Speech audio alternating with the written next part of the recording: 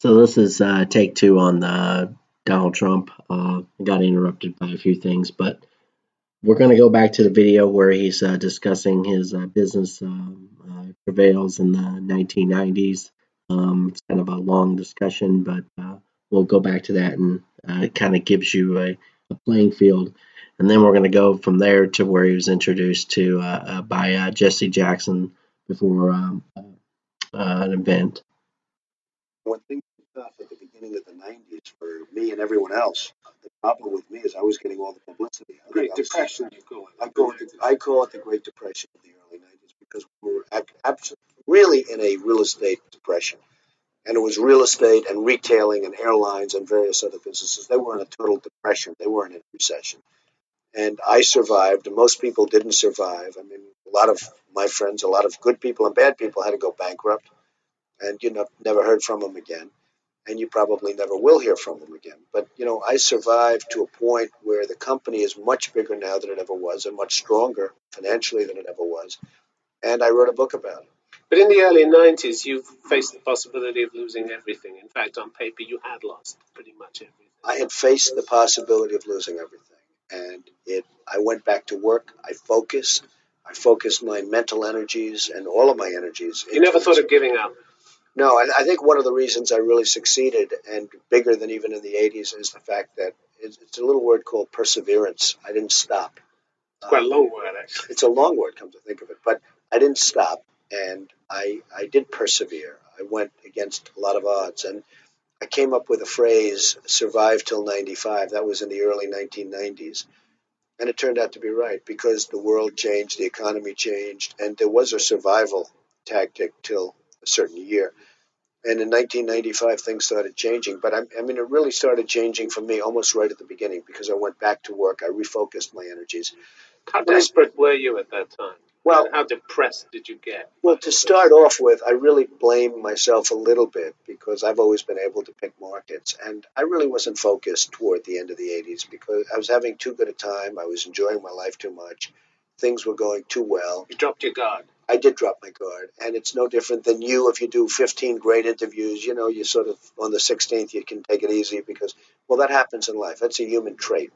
And I did drop my guard. And what I did is I re-put up my guard and re-put up my defenses and my offenses much stronger than I ever did in the 80s and worked probably harder than I did in the 70s and 80s and actually became much more successful. You had to believe in your own abilities. Wasn't there a time when you thought, I really can't hack it, I should get out of this? I'm not suited to this. There were some pretty depressing times because I had owed billions and billions of dollars. 975 million or so was personally guaranteed. And that's a pretty deep hole. And when you're that deep in debt, you're mired in debt, and you're that deep in debt, that's a pretty rough situation to be in. So there he is discussing where he was at in the in the mid 1990s, where he was trying to dig out of a hole. I remember he was, behind what's it called, the Taj Mahal was the name of the Trump building, and it was a casino, and the overruns and cost. It was one of those things where he bit off a lot more than he could chew. The economy went into recession in 91. I can remember personally, I was in college, and my first year out, I was trying to get a job actually in the market. I wanted to work in the airline industry, and they were not hiring. They were not even looking for people. They were looking to get rid of people because I lived up near O'Hare Airport. So anyway, here's a clip from Jesse Jackson just honoring actually or introducing Donald Trump, which kind of shows that a lot of people had very interesting connections to Donald Trump going back, years. So here we go with that. Thank you for that, Roger Ailes. I now want to bring forth a friend who has, he is deceptive in that his social style is of such. One can miss his seriousness and his commitment for the success is beyond argument.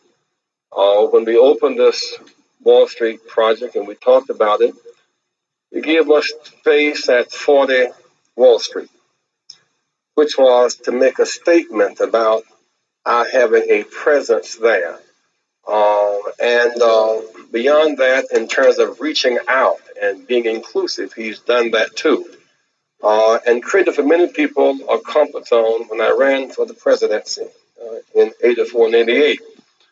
And many others thought it was either laughable or something to avoid. He came to our business meeting here in New York because he has this sense of the curious and a will to rest to make things better. And so aside from all of style and his pizzazz, he's a serious person who's an effective builder of building with a builder of people. Last year, he was a part of our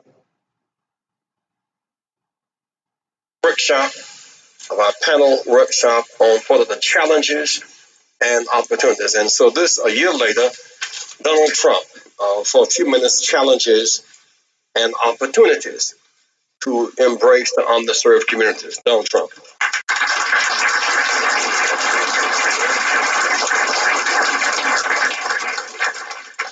Well, it is an honor to be here, and I was with Jesse last year, and we had a lot of fun, and it was a little different. We had a real panel where you asked questions and everything, and we didn't do so much speaking, so I'm going to get off here very quickly because I want to hear some questions. Jesse started off by saying most of the wealth in this. So I'll leave it at that.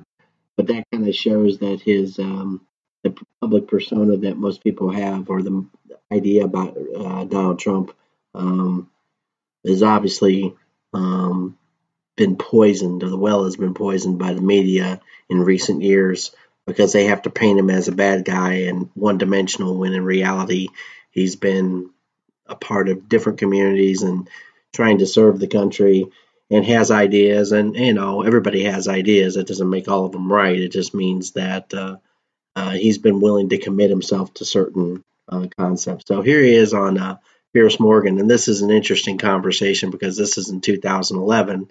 So this is only 4 years before his commitment to run for office, which also might have triggered some interesting I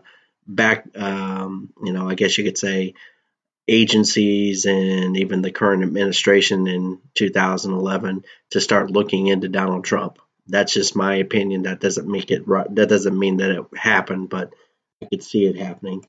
Well, I thought, I'm a Republican. I'm a very good Republican, but I thought Bush was a terrible president. I thought he was a terrible leader. The country had no spirit. And ultimately, he did so badly at the end that we have Obama. That's what we have. I mean, that was a gift from President Bush. I thought Clinton actually You're not a fan of the president? No, I've never been a fan because, look, I am the most militant person there is. I'm a big war guy in terms of I want total defense. I want perhaps an increase in defense spending, okay? But you don't attack the wrong country. Iraq did not knock down the World Trade Center. As it turned out, he did attack the wrong country. And frankly, they used to kill terrorists in Iraq. You could not be a terrorism and last a day in Iraq. Now it's the Harvard. It's the breeding ground for terrorism. I mean, everybody that wants to be a terrorist, they go to Iraq, they go to Afghanistan, they go to the places where we are. The fact is, Bush, I thought, was not good. Clinton was a good president, but it was so marred with this whole Monica thing. I mean, he's a friend of mine. He's a lovely guy. He's a great guy. I really like him, but I thought they treated him very, very harshly. Absolutely. And yeah, he's popular now, more popular than he's ever been. He's more popular. That's because he's a quality guy. He really is. He's a quality guy. And he's a Democrat, but he's a quality guy. He's also a member of my golf club. What is your view of President Obama right now? I think he's a nice man. I think he's in over his head. It's amazing the way he got the job. I respect him for getting the job, but it's amazing the way he got the job. He signed up people on street corners in Chicago. All of a sudden, he's the president of the United States. I mean, he got a hell of a shellacking, as he put it, in the midterms. But his ratings right now, mid-50s, are significantly higher than Ronald Reagan and President Clinton at the same time of their administration. So he's doing pretty well, actually. Well, the fact is he is doing well, and the Republicans have let him back into the game because during the lame duck session, I don't know what happened with the Republicans. I don't know who was leading them, but they totally gave him credibility. He was Jimmy Carter, and now he's the Phoenix. But is this a problem? Who is leading the Republicans, and who should be? I don't think there is a leader right now of the candidates. Romney, I guess, would be somebody that people are thinking about, but it's not resonating. Sarah Palin is somebody that I happen to like. I just don't think she can win the election, and a lot of people agree. She can win the primary perhaps, but she can't win the election. I can tell you, Obama is dying to run against Sarah Palin, and you can't do that again as a Republican Party. You can't put somebody like in Delaware, Christine O'Donnell, where she goes in and she beats somebody that would have won by 15 points. She beats him in the primary, and then she gets killed in the election. Is this precisely why you're so tempted to run? Well, I am tempted to run, but I think the primary reason I'm tempted, I guess, yes, I think I could win. Otherwise, I wouldn't do it. I'm not doing it to come in fourth place and really do a great job as a businessman.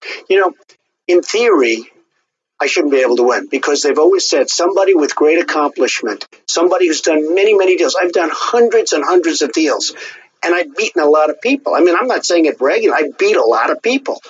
And those guys are not nice guys, and I have lots of enemies and lots of different things. And I've always heard where people like me cannot win because there's too many enemies.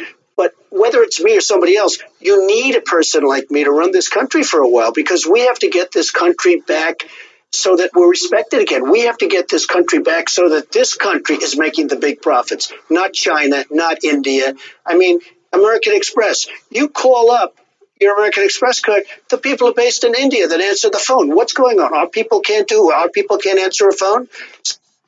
I laugh there because Pierce kind of jumps on him for that. But you notice a lot of the names that he mentioned there, Clintons. Obviously, he had a decent relationship with Bill Clinton.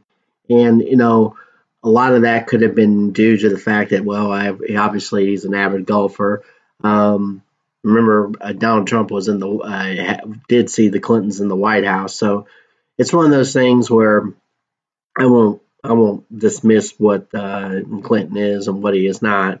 But you notice he was mentioning Bill. He didn't mention anything about Hillary. He mentioned Mitt Romney. So obviously there was a thing there, and obviously he talked about Barack Obama. But being more to the point, he was talking about his own aspects of running for office then. And this is in 2011, and you can get a feel that maybe, he'd always been asked about this over and over again over the course of, at this point it would have been 31 years, but now obviously he's the president. So he'd been asked for 30 years, hey, are you going to run for president? Are you going to run for president? I'm sure there was a lot of other conversations that have happened over the course of a year. And those information, anytime he had a conversation with somebody, say 2013, 2014, 2015, that triggers people to start talking to other people.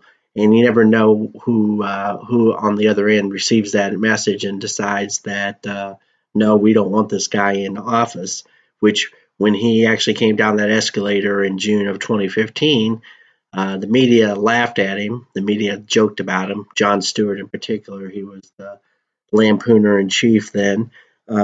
He decides to start that episode. And then from then on out, it was a smear campaign against Donald Trump. Well, middle America, who has a right to vote for who they want to, had seen Donald Trump over the years, 20, 30, 40 years, and their viewpoint on Donald Trump was he was a highly successful billionaire, a magnate, and he never hid that from anybody, and obviously was very proud of his accomplishments. And that just rubs the people that are deep-seated with, I guess you could say, envy and resentment in the agencies of the United States of America, the academia, the people that live on the coast, Wall Street even. Like he said, he made a lot of enemies over that course of time. So this is just an indicative of where Trump was, where Trump has been, and I think it shows that he's been consistent over the course of years. So I'm going to upload this. This is the last probably video I'll do on Trump until after the impeachment in the Senate, and we'll see where we're at then. Thank you.